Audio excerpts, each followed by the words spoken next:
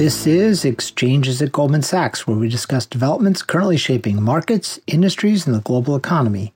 I'm Jake Seward, Global Head of Corporate Communications here at the firm. Oil prices have plunged to record lows, even entering negative territory. And today we're providing an update on that market in turmoil. To share our latest analysis with you, this episode leverages a client call from our Goldman Sachs Research Division featuring Jeff Curry, Damian Cavallan, and Brian Singer from our Research Division, and Anthony Duell from EMEA Commodity Trading in our Global Markets Division. The call was held on the morning of April 21st, 2020. I hope you find it informative.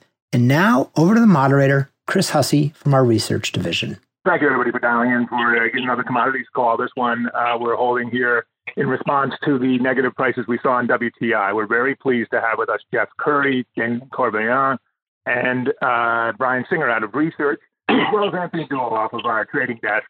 And they're going to discuss what we're seeing and where we're going. Let me kick it off to Jeff Curry. Walk us through it. Great. Thanks, Chris.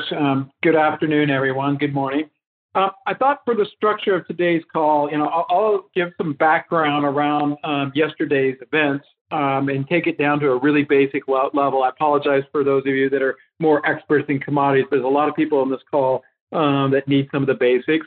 Then I'll turn it over to Damian to talk about the outlook going forward, and also talk a little bit about some of the positioning dynamics which were stretched going into this. And then Brian Singer will talk about the actual shut-ins that we're expected to see. And then finally, Anthony Duell will talk about the trading aspects of it from yesterday.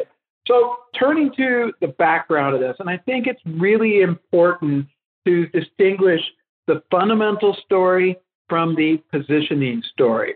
So let's start with the fundamental story, and it's pretty basic. And this was a fairly well telegraphed event. A lot of people out there talked about the probabilities of crude oil going negative at Cushing. It went negative in Wyoming. So fundamentally, the story was pretty straightforward. The idea is you had, the severe demand losses. You had a lot of oil pushing through the global distribution system. It overwhelmed the capacity to transport it, to store it, and particularly in local places, like in this case, the mid-continent of the U.S. So the idea of oil prices going negative is really generated from the following observation, that a producer that is forced to shut in will be willing to pay somebody to take that oil to avoid shutting in. They'll do everything they possibly can to avoid that shut-in. And as a result, that's why you see negative prices. And they're usually negative to the level that it's required to get the transportation to find an alternative source. By the way, it's more difficult to happen at the Cushing hub than it is at a pricing point like Midland. But to give you an idea how out of whack yesterday was, I like to joke that, hey, minus $36 a barrel, you can use helicopters to airlift that oil out there. It was not a fundamental story. It was much more of a positioning story. So let's talk about the positioning. And the place where I want to begin is how these ETFs work, because the core of the problem here were ETFs that were long going into 2 days before expiration.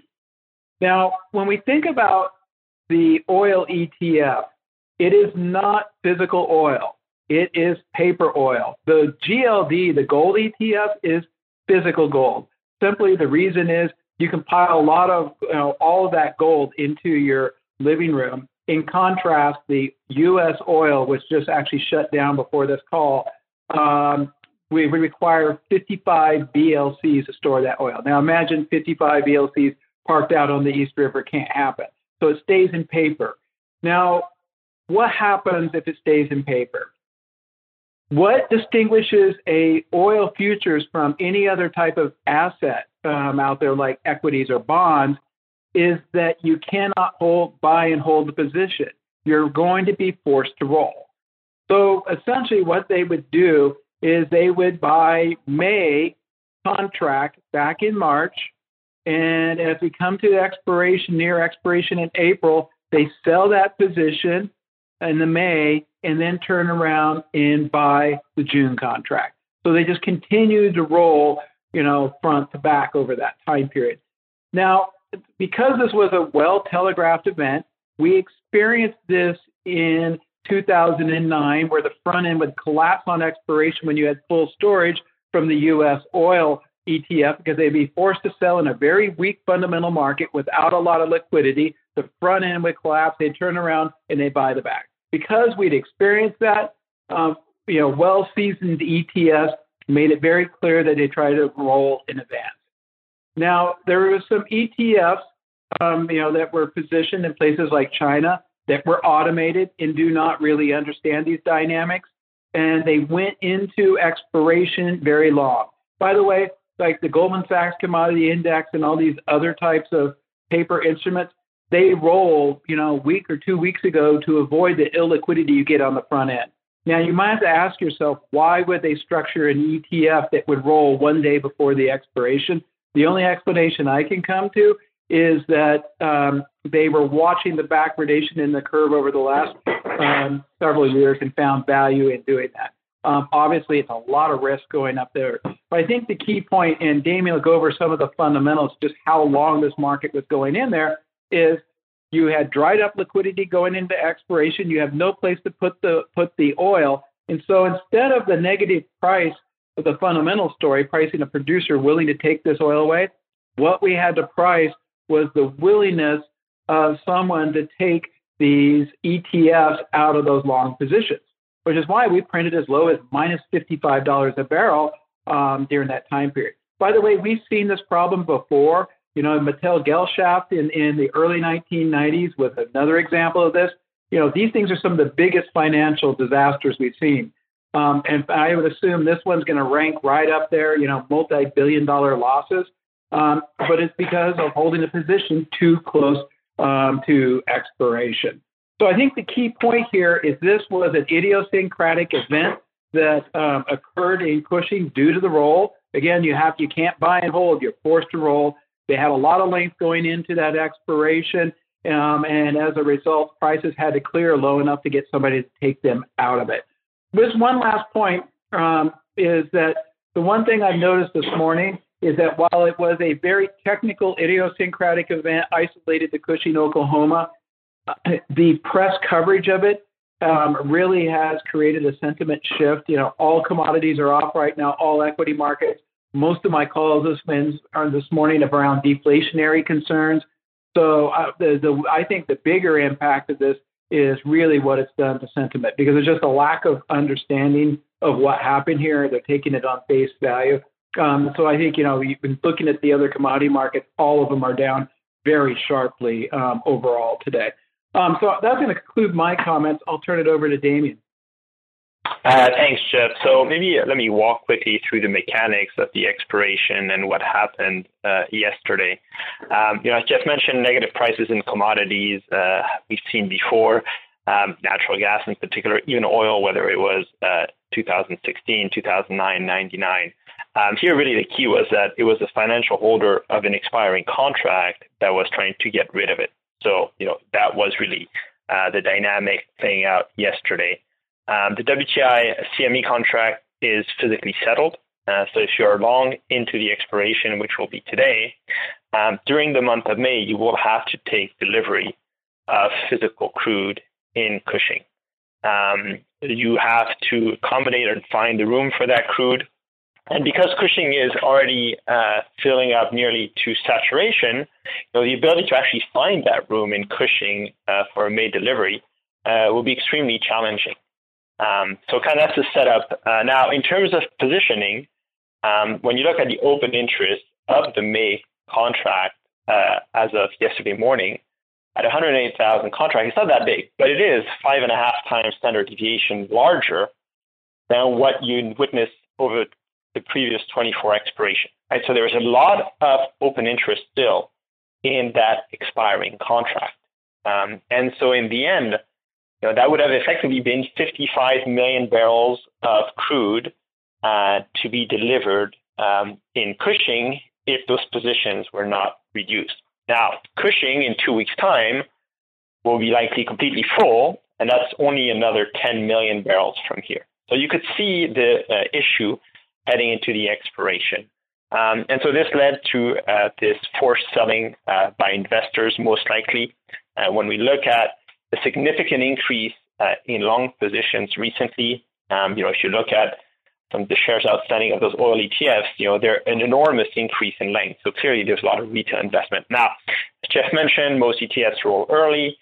They don't want to be caught into the expiration, but that's not the case for all instruments. So that's really the core, right? A sticky long position that was too large for the ability to take delivery into Cushing. And that led to the price action. So if we look at, as of this morning, open interest has shrunk a lot. It's actually now about 2 standard deviations smaller than typically you would see on the day of expiration. But again, that's still 8 million barrels equivalent of oil to be delivered next month. So some of that needs to be unwound today as well. I think what is core here is how does it impact prices for the June contract? Well, again, that mechanics of expiration won't play out again until May 19th. If you think about a lot of the ETFs, like the USO, they're rolling earlier in May, around the 5th to the 8th. But I think it may have to create a sentiment shift in the oil market, as Jeff mentioned, because of the violence of the move. It illustrates that, again, there is no lower bound for commodity prices.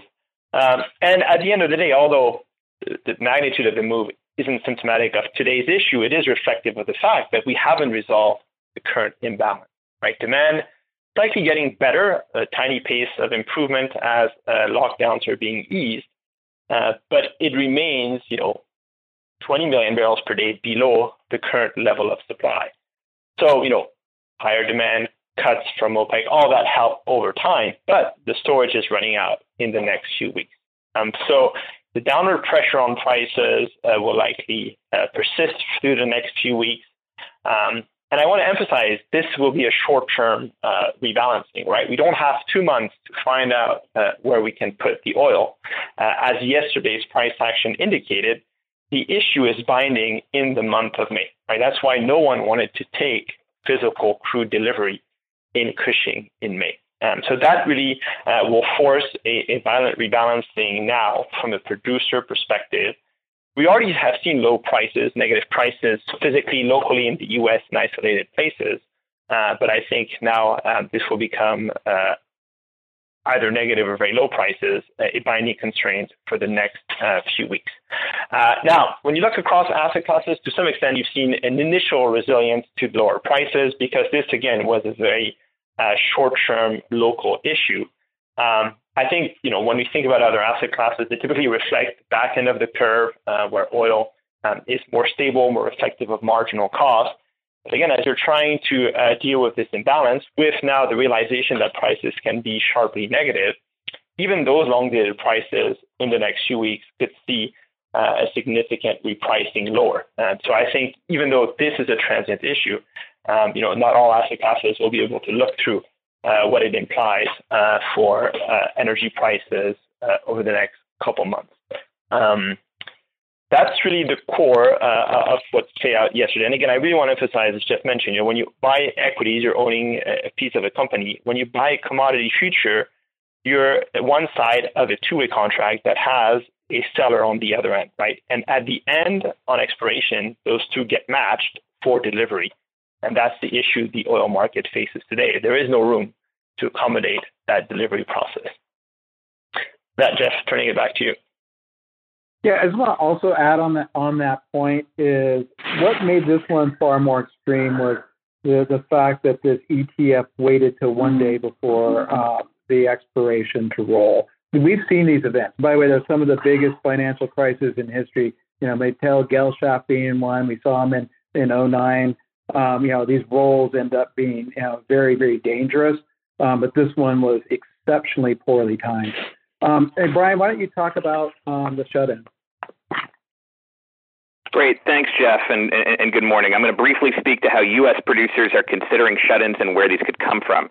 In determining whether to shut in, producers largely look at their cash costs, particularly variable costs, then take a view on the longevity of below cash cost prices, and then lastly, what the risks are in terms of well degradation in the future, and then meeting any lease commitments. We believe inland producers that sell into local markets are more at risk than those that can access coastal markets, though if the ships on the coast or coastal refineries can't take oil, then even producers with coastal access are at risk of shut-ins. In terms of what wells could be shut in, we looked at wells in the lower 48 onshore, in the Permian Basin, Eagle Ford, Bakken, DJ Basin, and California, that combined comprise 8 to 9 million barrels per day. Of these, 3 million barrels per day of U.S. oil production come from wells that produce less than 100 barrels per day. These wells in general, we believe, have higher unit cash operating costs and would be at greater risk of impairment once brought back online or considered being brought back online after a shut-in. We expect additional shut-in announcements in the coming weeks, particularly if there's weakness in June futures, as there is today. Now, so far, we've heard from producers regarding CapEx reductions. We're assuming almost 50% lower year-on-year for E&Ps and low 40% when weight averaging in the majors. We've also gotten announcements of dividend cuts. Now the focus as we go into earnings season will be on the negative impact to production from both the lower CapEx as the year progresses and from the production shut-ins. As the shut-ins become more material, equity investors can focus more on the recovery, and we are seeing some signs of this in recent equities trading. There's a lot more on shut-ins and the implications from producer announcements on equities in our recent reports, and I'll turn it back to Chris to turn it over to Anthony.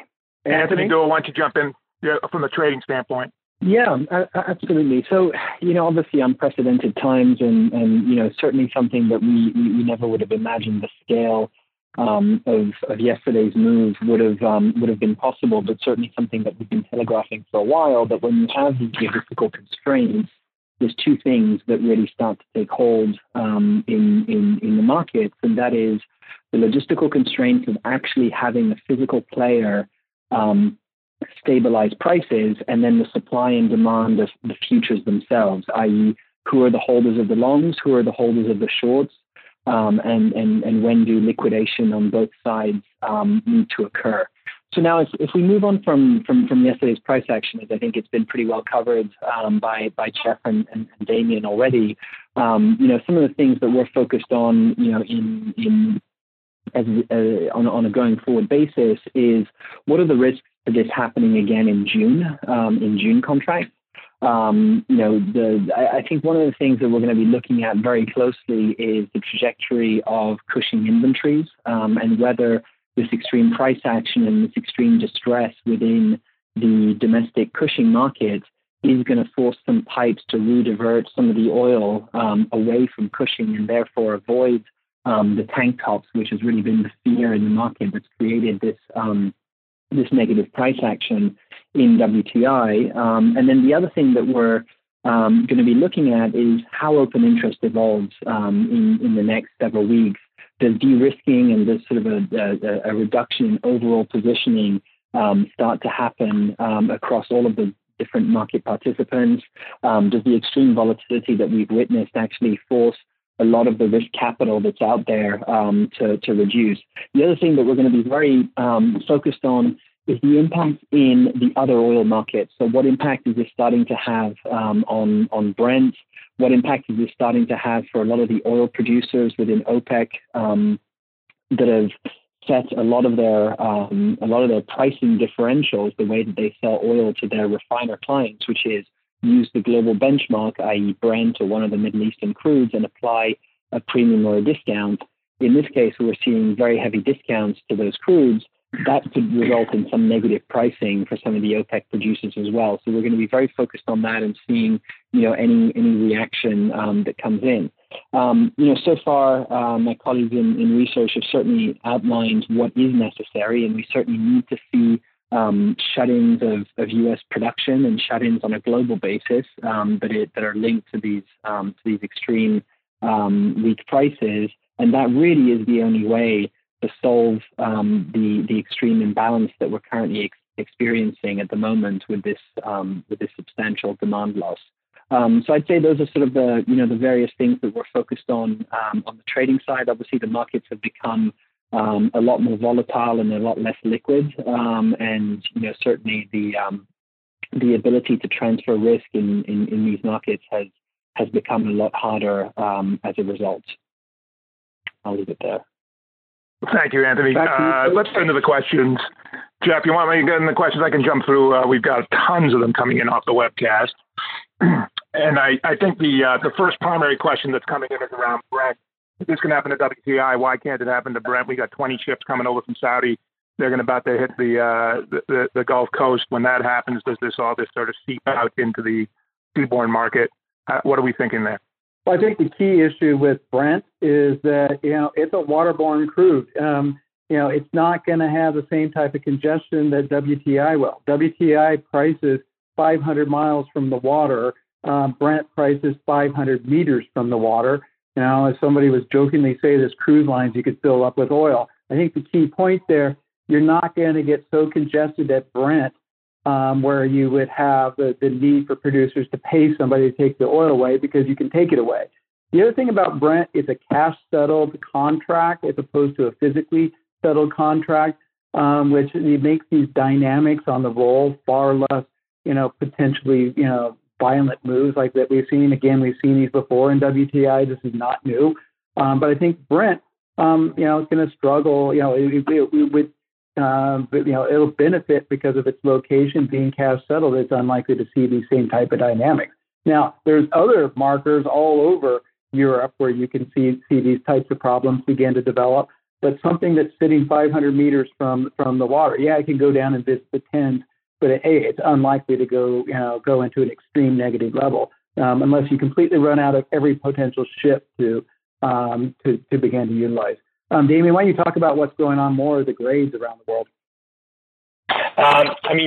Sure. I think, Jeff's point was key is, the issue is inland. So the further inland you go, the bigger the issue you have.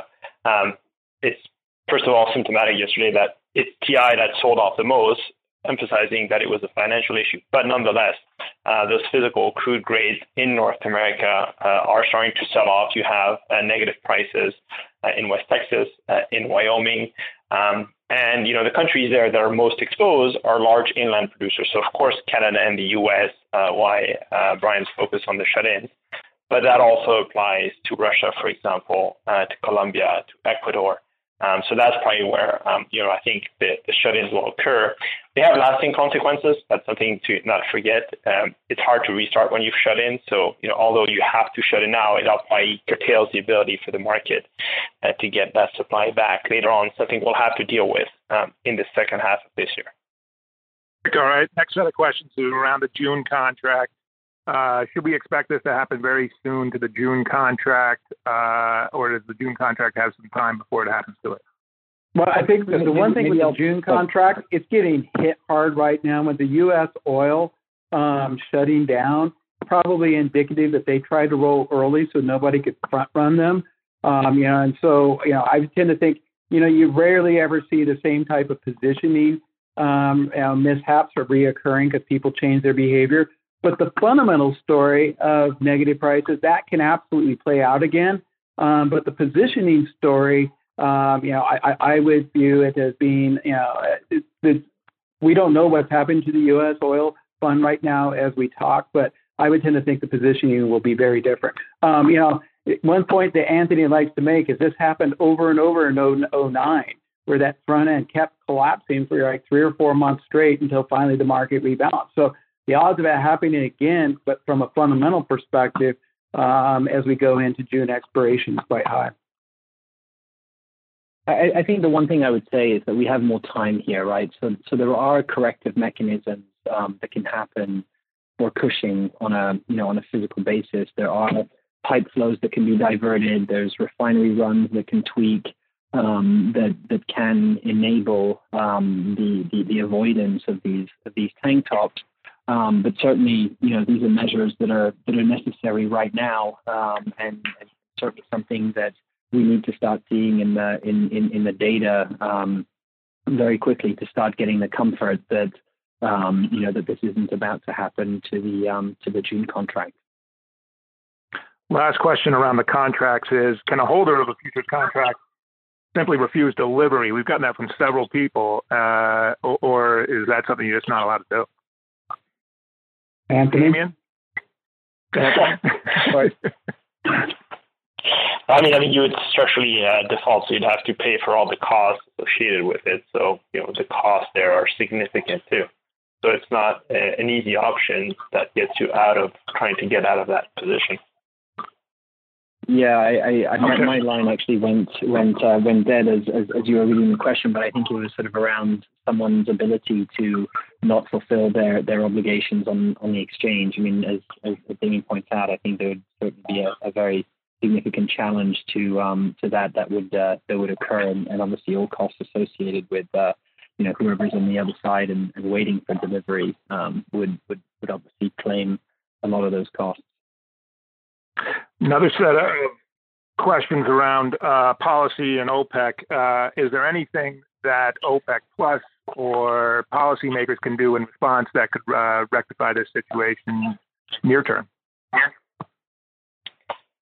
Well, so we got a few comments yesterday from the U.S. administration. Talks about buying into the SPR. Effectively, that's already embedded in our balances. It impacts the Gulf Coast if you can get it in, and again, does nothing really for the Cushing delivery point. It's been talking about tariffs on imports. On the margin, it helps a little bit because it prevents more crude coming in. But again, that would be on the Gulf Coast. Doesn't tackle the localized storage saturation that we have. What you'd need a enormous cut right now. It took 4 days to agree to a cut that starts in another 2 weeks.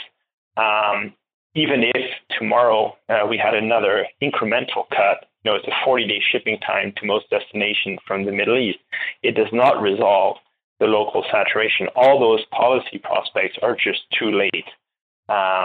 You could start to potentially, we'll see what the Secretarial Commission discusses and decides, prorate production. But again, even that, if it takes 3 weeks, it's too late already. So this is crunch time from a physical market perspective. Policy decisions are probably too late at this point.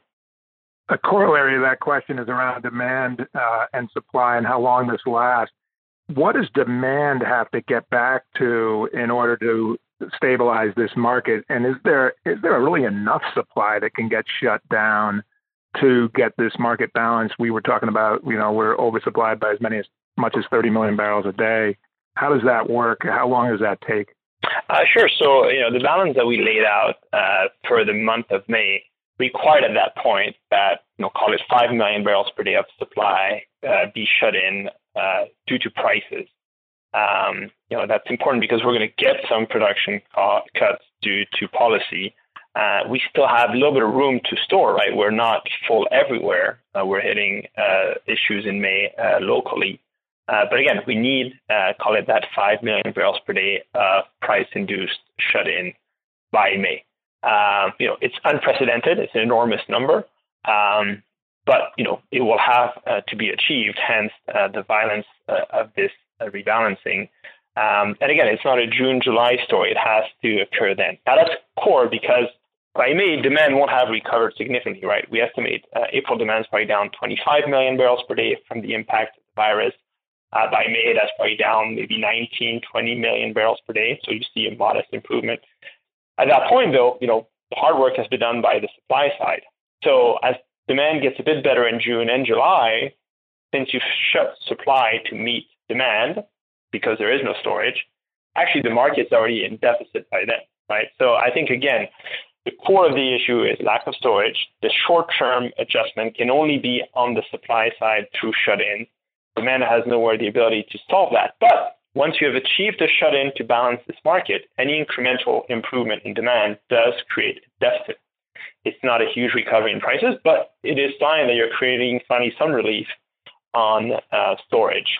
And that probably is the first stage of the rebalancing. Questions around the refiners. How do the refineries respond in this environment? And are they vulnerable? Could they actually benefit? So the way we've mapped the refinery outlook really is, the issue they face is the one we just discussed, which is the demand collapse. So they have limited ability to run. Their storage is getting full. You have the same issues there. It's even actually more binding because you can't mix diesel, gasoline, and jet. You have to keep them segregated. So you're hitting those constraints even faster than you would on the crude side. So as that saturation takes place, refiners run less. That's a problem for the crude market, right? That suddenly your outlet through the refining system is over. So if you're a producer of two pipes, one to a refinery, one to a storage tank, well, one of those two now can't function, exacerbating the crude localized stress. As demand recovers, refiners will want to restart. It takes time, though, right? So, it takes 2 to 4 weeks if you've stowed your refinery. And so initially, you're going to draw products. You have plenty of storage. There's no shortage looming. Margins will recover as that draws. But as soon as refiners come back online, demand hasn't normalized. And so margins can't stay good, right? So, you can get, like we saw in China, a short-term boost in margin once demand starts to pick up. But because the demand recovery will be quite gradual, in the end, margins can't be good for any sustained period of time because refiners can just ramp up activity and produce what's necessary. So that's kind of the core on the refining side. Sure, conceptually, they benefit from this super cheap crude, but because of the demand shock, they can't actually run. So it means a limited ability to monetize the very, very extremely cheap crude that you can see locally, even in North America. And several questions around nat gas. That's holding up relatively well. Is that trade getting crowded? Should it be holding up well? Just explain why it is. Sure. So I think, natural gas did have a big bounce yesterday because I think it became apparently clear that we're going to be losing a lot of associated gas production. That's been core to our bullish thesis on natural gas. For our winter forecast, we're well above forward and consensus because, yes, there is a demand hit from losing the industrial demand due to the virus. But when you're looking at shut-ins of production of, call it, 1.5 million to 2 million barrels per day just in the U.S. Of associated gas, and that over a 6-month period, then that will far outweigh the losses on the demand side. So, this is ultimately a bullish gas setup. One thing to keep in mind, though, right? In the short term, the gas market is still oversupplied, right? The shortage really accrues over time, really is problematic by the winter. If gas rallies too much today, you're going to hit that October storage constraint for the 2020 balances in the U.S. So, it can't rally too much now because you still have this binding storage constraint. You're not nowhere near as close to storage capacity as you are in oil. But again, if you rally too much too soon, you will get to that constraint. So, you can't move too much, but by the winter, once you're through that storage constraint, the balance does look quite healthy. And Chris, I might just add to that in terms of the impact of the shut-ins on gas. When we looked at the Permian Basin, Eagle Ford, Bakken, and DJ Basin, and we looked within those basins at oil wells that are producing less than 100 barrels a day, that represented about 1.5 million barrels a day of oil production, but it also represents 4 to 5 BCF a day of estimated associated dry gas production. So to Damien's point, if there are oil shut-ins, those will come with gas, with associated gas shut-ins as well. Mr. Singer, that's a good segue to the other question, which is how easy is it to get these shale fields off and on, especially those smaller fields, 100 barrels per day fields. When they turn off, will they ever turn back on? And what does that say about long-term production in the U.S.? Yeah, thanks. So the producer comments on this are mixed. A lot of the producers have highlighted that they shut in wells all the time. I think that's particularly in reference to some of the higher rate flush horizontal wells. If there's fracking or drilling activity that's going on nearby, then oftentimes producing wells nearby will be shut in temporarily. Those shut-ins typically are days to weeks, not necessarily months. And the producer comments suggest those wells can be brought on relatively quickly, and I think that's under the context of a shut-in that lasts days or weeks. We think that there is greater risk when we talk about some of these vertical legacy wells not coming back on or coming on at reduced rates if they are shut in for a prolonged period of time, particularly if there's ever any issues regarding wells that need repair or need some additional CapEx. Those may take longer to come back online, or the producers may decide not to bring them back online. So that's why we're focused a little bit more on some of these sub 100 barrel a day type wells, not only because they have higher unit operating costs, but because we do think there is some greater risk that a percentage of those wells, and it's hard to quantify the precise percentage, will be impaired down the road. And Damien, a similar question around Russia. Will they have the ability to turn stuff on and off there in their fields? Yeah, I mean, that's a risk, right? You have a lot of conventional, pretty much all conventional production in Russia. Some of it has probably the ability to shut in and restart, but some of it will be probably challenged in restarting, potentially lost given the geology of the Russian field. So I think that might be a sticky loss of capacity. And again, broadly, when you look at it's pretty much any legacy reservoir that will have that issue, and so that's why it's important to think about what it means longer term. The bullish story on oil will be both the demand recovery, but also the persistence of lost capacity due to shut-ins. So I think that can set, not in the short run, but by 21, a much stronger recovery in prices than if it was simply a demand shock here. That concludes this episode of Exchanges Goldman Sachs. Thanks for listening, and if you enjoyed this show, we hope you subscribe on Apple Podcasts and leave a rating or a comment. And tune in for our weekly markets update Friday morning, where leaders around the firm provide a quick take on markets and COVID-19 related volatility. This podcast was recorded on April 21st, 2020. All price references and market forecasts correspond to the date of this recording. This podcast should not be copied, distributed, published, or reproduced in whole or in part. The information contained in this podcast does not constitute research or a recommendation from any Goldman Sachs entity to the listener. Neither Goldman Sachs nor any of its affiliates makes any representation or warranty as to the accuracy or completeness of the statements or any information contained in this podcast, and any liability therefor, including in respect of direct, indirect, or consequential loss or damage, is expressly disclaimed. The views expressed in this podcast are not necessarily those of Goldman Sachs, and Goldman Sachs is not providing any financial, economic, legal, accounting, or tax advice or recommendations in this podcast. In addition, the receipt of this podcast by any listener is not to be taken as constituting the giving of investment advice by Goldman Sachs to that listener, nor to constitute such person a client of any Goldman Sachs entity.